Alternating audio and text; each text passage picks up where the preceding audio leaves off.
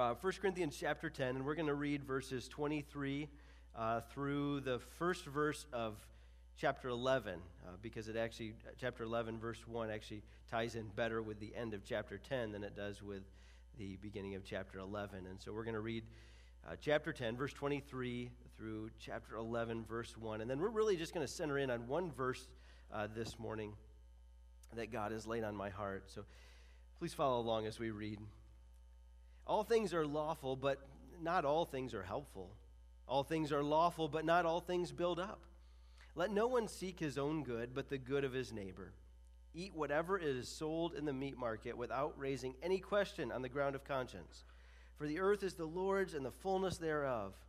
If one of the unbelievers invites you to dinner and you're disposed to go, eat whatever is set before you without raising any question on the ground of conscience. But if someone says to you, this has been offered in sacrifice, then do not eat it, for the sake of the one who informed you and for the sake of conscience. I do not mean your conscience, but his. For why should my liberty be determined by someone else's conscience? If I partake with thankfulness, why am I denounced because of that for which I give thanks? So whether you eat or drink, whatever you do, do all to the glory of God. Give no offense to Jews or to Greeks or to the church of God. Just as I try to please everyone in everything I do, not seeking my own advantage, but that of many, that they may be saved. Be imitators of me, as I am of Christ. So Paul concludes his discussion here on meat that had been offered to idols. And we've been talking about this for a number of weeks. I won't do much here by the way of review. But Paul is kind of winding his discussion down. And he wants the Christians to know that, listen, if you're at somebody's house and they just happen to serve this meat, just go ahead and eat it. That's why we come back to the fact that just eating it by itself was not wrong. Paul said that at the outset back in chapter 8. Having this meat that had been offered to idols was not sin in of itself. What the problem was when they were doing it in a way that offended their brothers and sisters in Christ. That was they were being arrogant in many ways. And then also we talked last week about when they ate it at the temple, it was engaging back into idolatry, and that was sin. But Paul said if you're at somebody's house, they serve it, don't ask any questions, just eat what's before you, and don't make a big deal about it. But the end of the discussion, the final point of what Paul is trying to say here in all of this discussion, the last 3 chapters dealing with this issue that was of such importance to the Corinthians, the end of the matter is this. Verse 31, whether you eat or drink or whatever you do, do all to the glory of God. That was supposed to be the framework through which they operated, and us as well. Everything we do, Paul says, should be done to the glory of God. Last week we said that idolatry is so hated by God because what it does is it takes His glory away and it gives it to something else. We put our focus, our energy, we put our spotlight, our heart's affections on something other than God Himself. In Isaiah 42:8, he says, I am the Lord, that is my name. My glory I will not give to another, nor my praise to carved idols.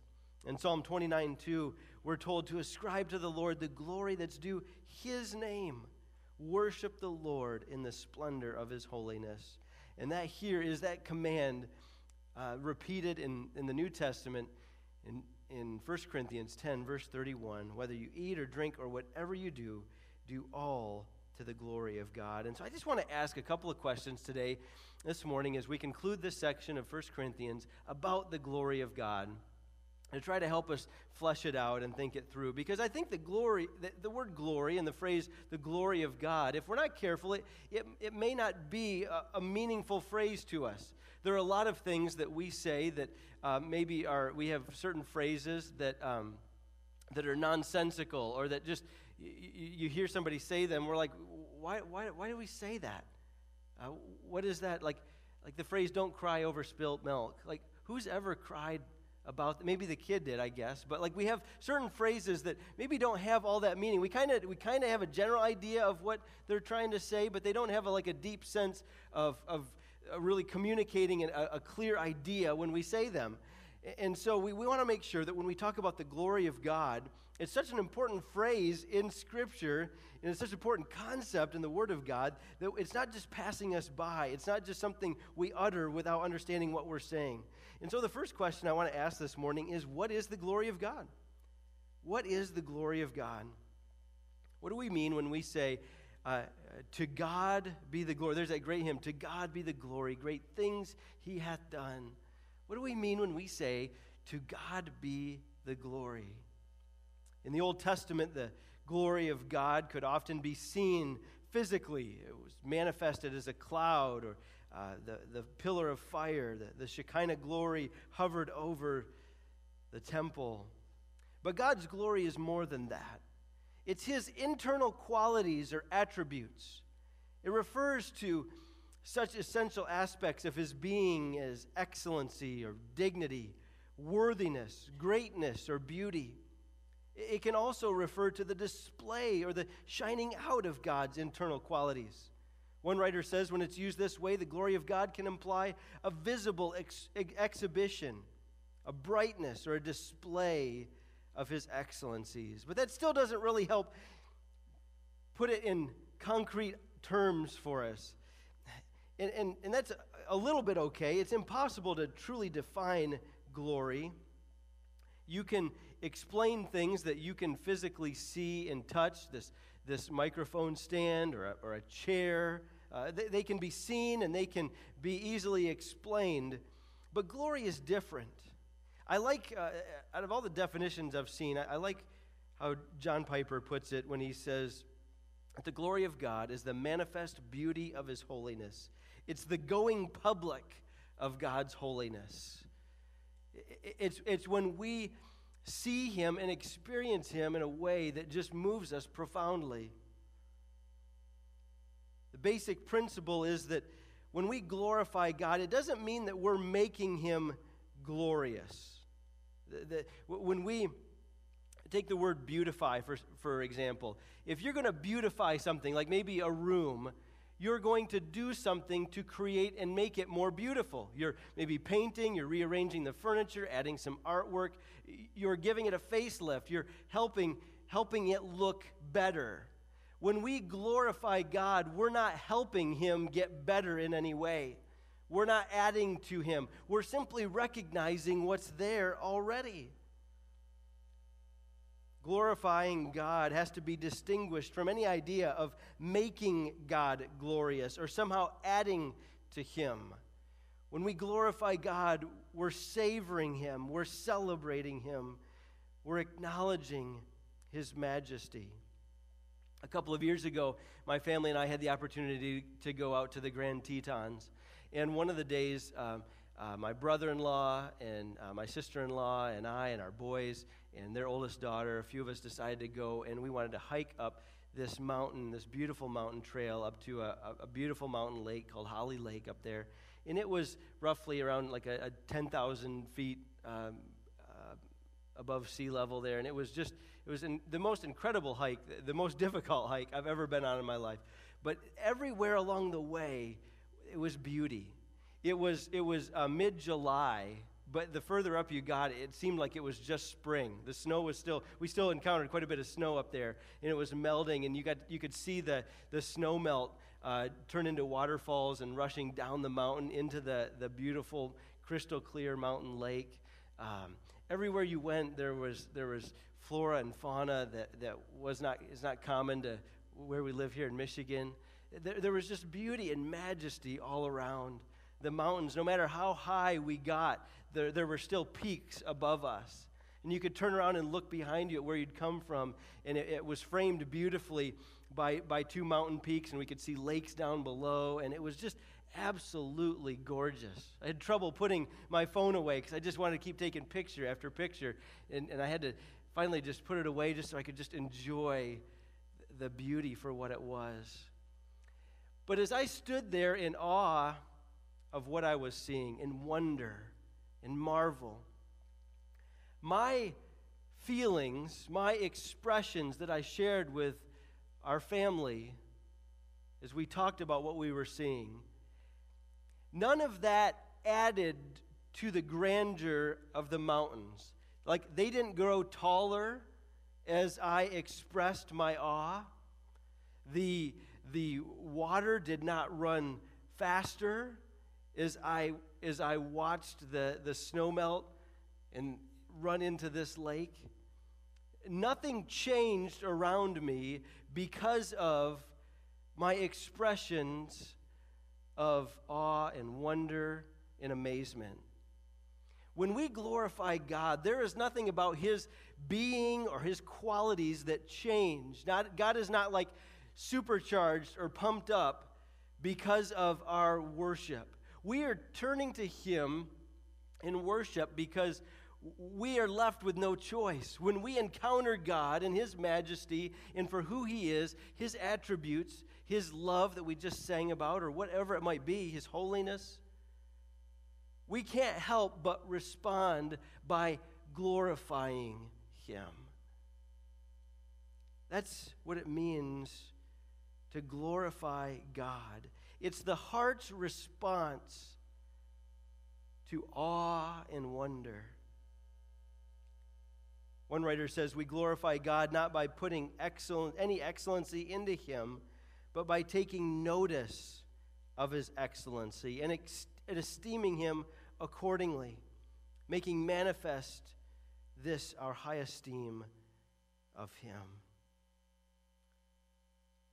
When we hear Paul's words, so whether you eat or drink or whatever you do it all to the glory of God. We need to remember that a life pursuing the proclamation of God's excellence is all of our callings. In everything that we do, we're called to lift high and exalt the one who is greater than all. That, in a nutshell, is what it means to glorify God. There's so much more that we could say, so much more that we could do to try to explain this and understand it, but I want to move on to the next question. Why is the glory of God ultimate? Why does the Scripture make such a big deal about glorifying God? Paul says here, whatever you do, do it all to the glory of God. That word all is an all-encompassing word. It means all, like everything about your life should be directed toward, or our energy should be poured into lifting up and exalting God. Why is that such a big deal? The Westminster Catechism says the chief end of man is to know God and to enjoy Him forever. Putting the spotlight upon anything other than God is idolatry. You see, this is another idea that we could just spend all morning chasing. God, I believe Scripture teaches God wants what's best for us. God longs for us to be satisfied. The church father Augustine has said, our hearts are restless until they can find their rest in you. God knows that nothing but Him, nothing but who He is in a relationship with Him will bring ultimate satisfaction. Some of us can testify to this. We try to, in those momentary things, to try to find fulfillment. We've all done it, even as believers. We've had that like pursuit of maybe it's buying something or maybe it's a hobby or whatever. And in that moment, we're like, it was cool, but it wasn't all it was cracked up to be. It was fun, it was a blast, it was beautiful, it was fantastic, but then there was that like crash at the end, and you're like, I'm missing something. God knows that the only way to find that fulfillment is to find it in Him. And so that's why when He calls us to pursue His glory in all things, it's not just this selfish, self-centered thing that He's like, hey, I need you, all eyes on me, all eyes up here. It really is because He's seeking our happiness and joy, and He knows that it can only be found in Him. God is the highest of all beings. Every other pursuit for its own sake is idolatry.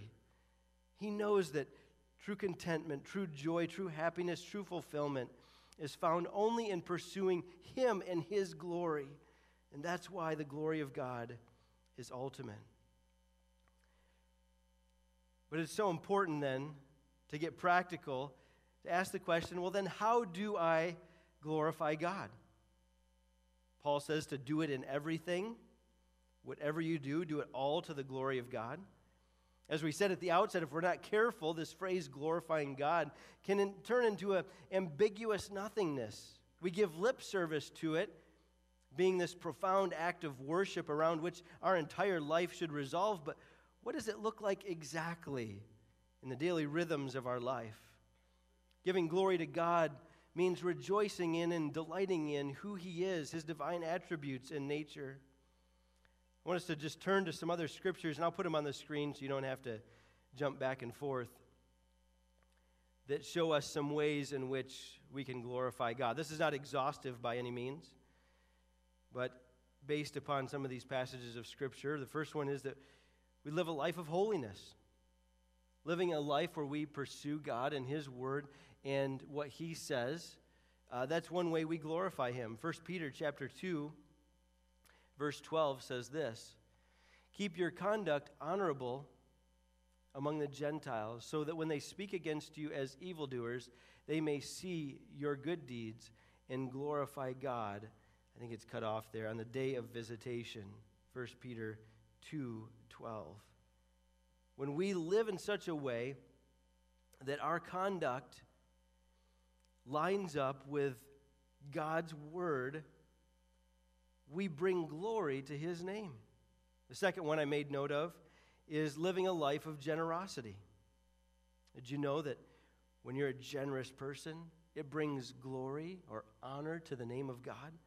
2 Corinthians 9:13 says this, "By their approval of this service, they will glorify God because of your submission that comes from your confession of the gospel of Christ and the generosity of your contribution for them and all the others."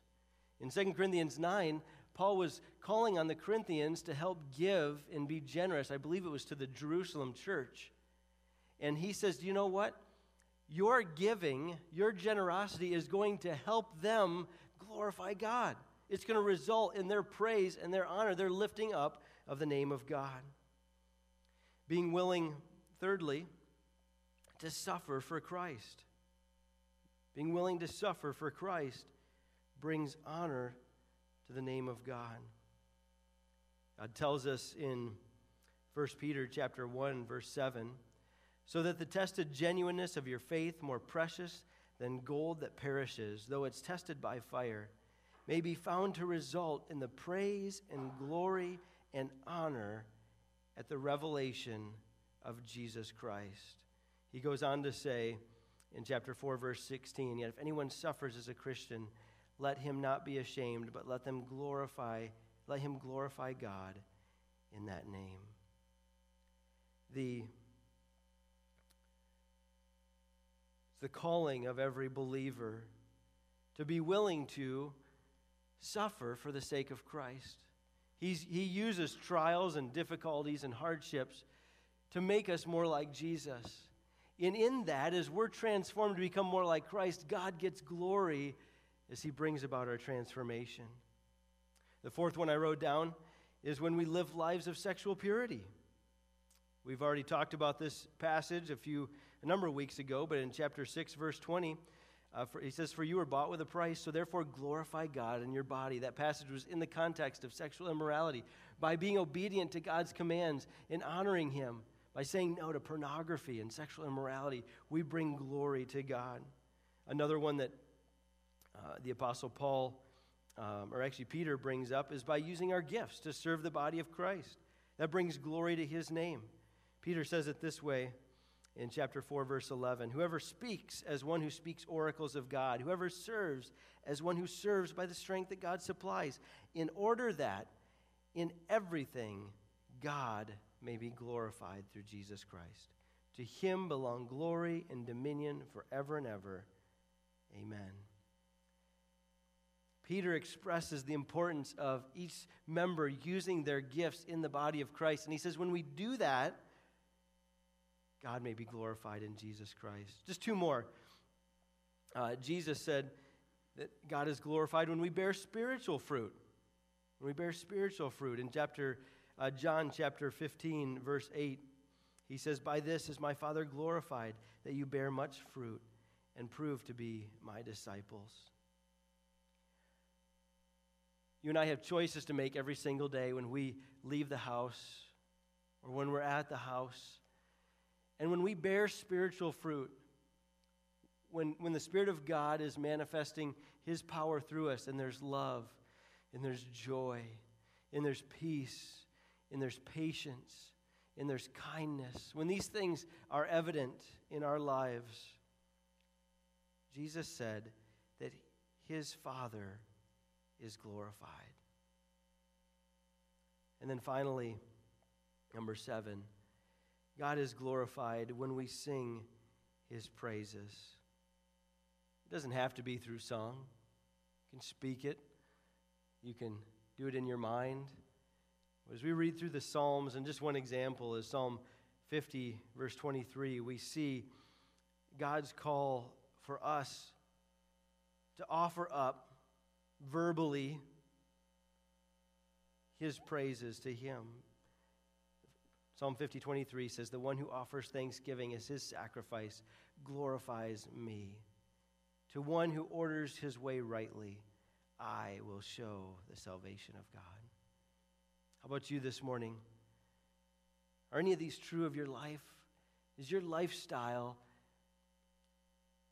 being lived? Is your life being lived in such a way that God is getting glory through the way that you speak, through the way that you act, through the way that you talk, by your decisions?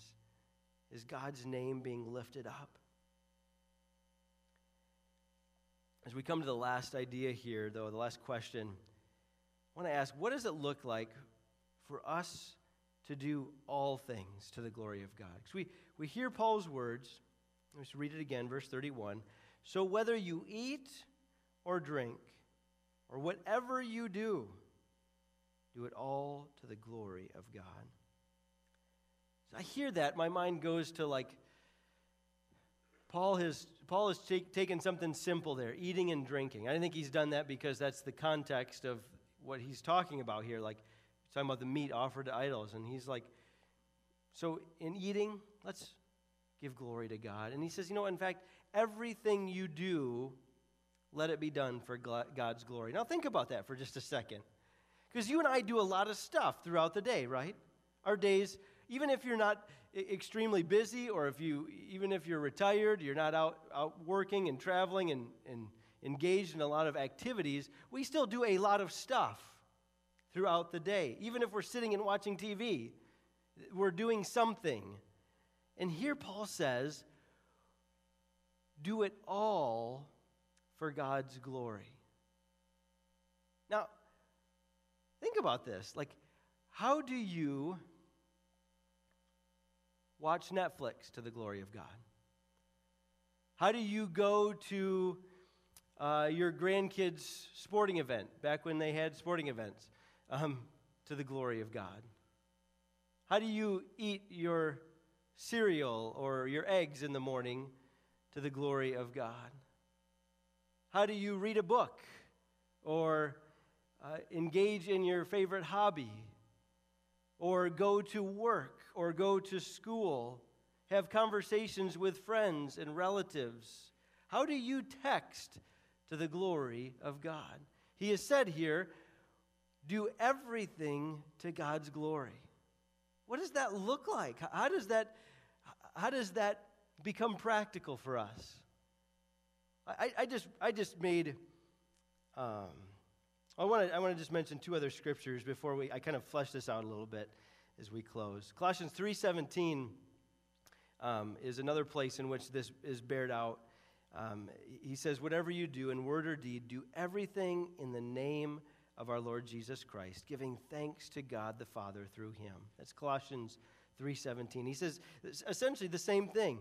Whatever you do in word or deed, do everything in the name of the Lord Jesus, giving thanks to God. Paul has said also in Philippians 4:13, he says, whatever situation I am, I've learned to be content. Paul had this mentality that no matter where he was, no matter what he was doing, he wanted to have a God-centered way of doing it. A God-exalting way of doing it. This can radically transform not only the things that we choose to do, but the way in which we do them as we go throughout the day. Paul uses the example of food, so I'll stick with that. Paul picks like the most basic thing. I wager to guess each of us do that on a daily basis. We eat. Just taking a wild shot in the dark. We eat and we drink. And Paul says you can eat and drink to the glory of God. So what does it look like for us to go home from church today and to have lunch to the glory of God? I wrote down just a couple of things. I didn't put these on the screen. But I think, first of all, as we think about eating our food to the glory of God this afternoon, I think, first of all, it begins with gratitude and thankfulness. For sure, probably most of us pray before we eat the meal, and we give thanks for the food, but I wonder if our hearts are truly expressing gratitude. I think we can give glory to God by pressing down into that a little bit and letting our minds think about what we have to be thankful for. I'm thankful for this recipe and the person who gave this recipe, who posted it on the internet. I can be thankful that God has given us all the ingredients in our shelves and in our refrigerator to be able to make this.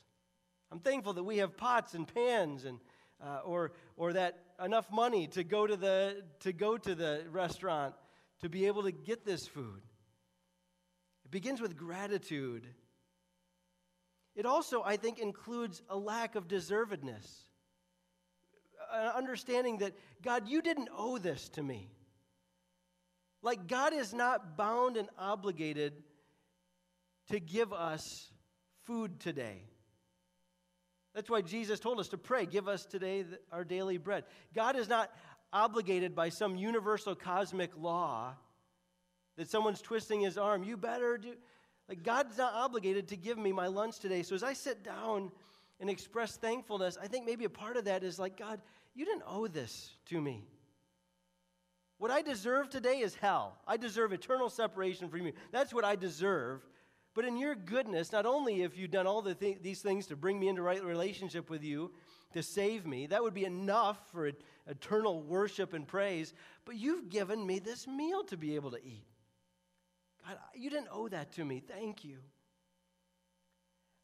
I think then we're called to savor the gift, to truly step back and appreciate what God has given. As we're eating it, as we're taking those bites, appreciate the different flavors that God has given you to enjoy. As you have your drink, whatever you have with your lunch today, God, thank you that you didn't just make everything taste the same.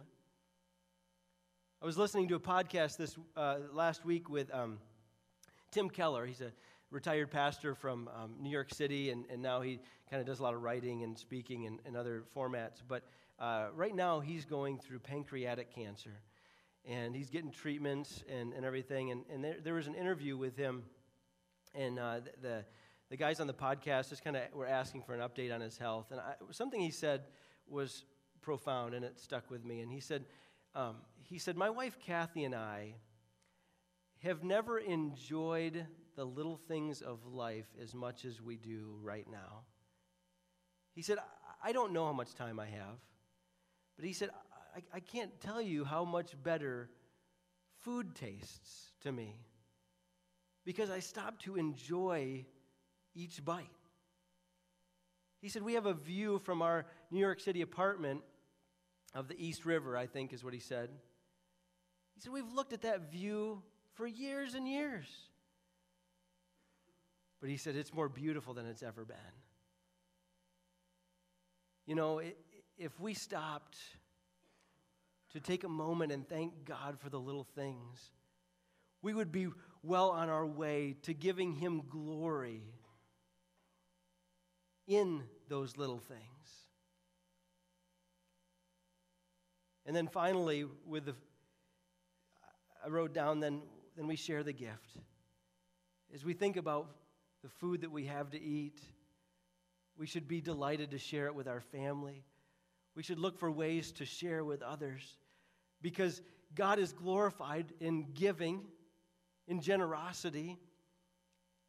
And so we look for ways, maybe invite people over for that meal, or make an extra serving so that we can take it to someone we know in need.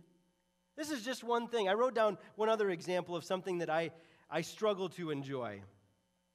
And I'll just run through each of those same things, just to give us some just like clear application. Snow shoveling. He says, whatever you do, do it to the glory of God. I don't necessarily love shoveling snow. That's why I have 4 boys. I'm not sure what I'm going to do I know what I'm going to do when they're out of the house. I'm going to buy a snowblower, but we're told elsewhere in Scripture that in everything give thanks. How do you do something that maybe isn't your favorite thing to do? My kids, one of the chores they loathe is picking up dog poop from the yard. How do you pick up dog poop to the glory of God? He says everything. How do you do something like shovel snow or go to a dentist appointment to the glory of God? I just wrote down these things with regards to snow shoveling. You know, as I step out there, I can just look and say, God, thank you that I have hands that work right. Like, God, you've given me the physical ability to actually get out here and pick up this shovel. My back is good, at least at the start of the whole thing. I have this warm coat. God has given me gloves to put on my hand. This is a whole process of like little things that we can just thank God individually for as you're going throughout the process. So you're just like overflowing with gratitude. And like, God, thank you that I can even get out here and do this. I had some seminary classes online this week, and there were several people that were complaining because most of us are older and have families, and so there were several people complaining they were having trouble hearing because their kids were running around in the background, and they were apologizing for the noise being made. And then they broke us off into small groups to discuss something else. And one of the girls in our group, I didn't know this, but she and her husband are wrestling with infertility. And she shared that with our little group, and she's like, her tears were starting to well up in her eyes. She said, I'd like to have kids making noise behind me right now. I've never had that sound, and we want it so badly.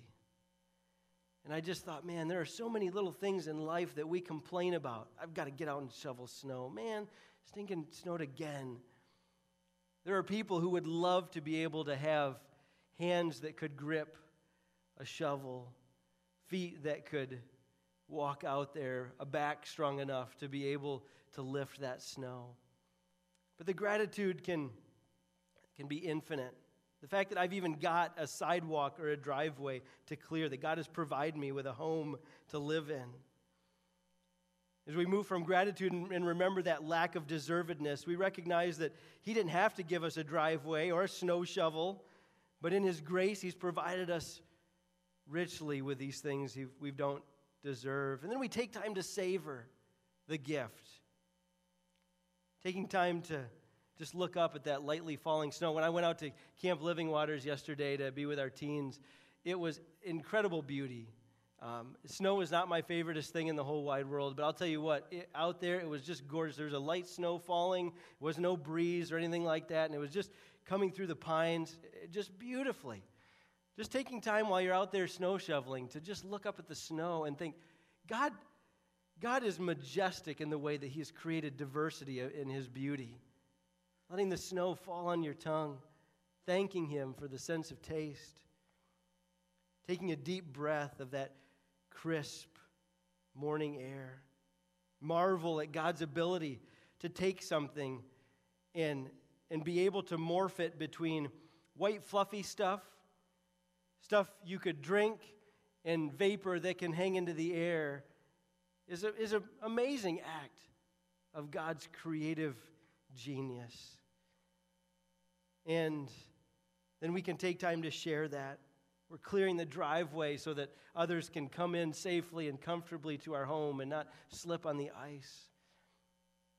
I think that when we look at life this way, God, I want to glorify you in all things, in the little things, daily, the mundane, the changing of the diapers, the reading bedtime stories, whatever it entails at your stage of life and in your home, your work, your school. It is possible to do all things in a way that lifts up the name of God. Whether you eat or drink, whatever you do all to the glory of God. I want to leave you with a quote from Charles Spurgeon. He says this: "The highest science, the loftiest speculation, the mightiest philosophy, which can ever engage the attention of a child of God, is the name, the nature, the person, the work, the doings, and the existence of the great God, whom he calls his Father. May he occupy all of our attention and permeate all that we do so that we can give him the honor and glory in everything." Let's pray. Heavenly Father, I pray that these words from your word would be practical to us today. It seems strange to think about doing everything for your honor and glory. We like to compartmentalize life. Singing at church, that's easy to say. That's for the glory of God.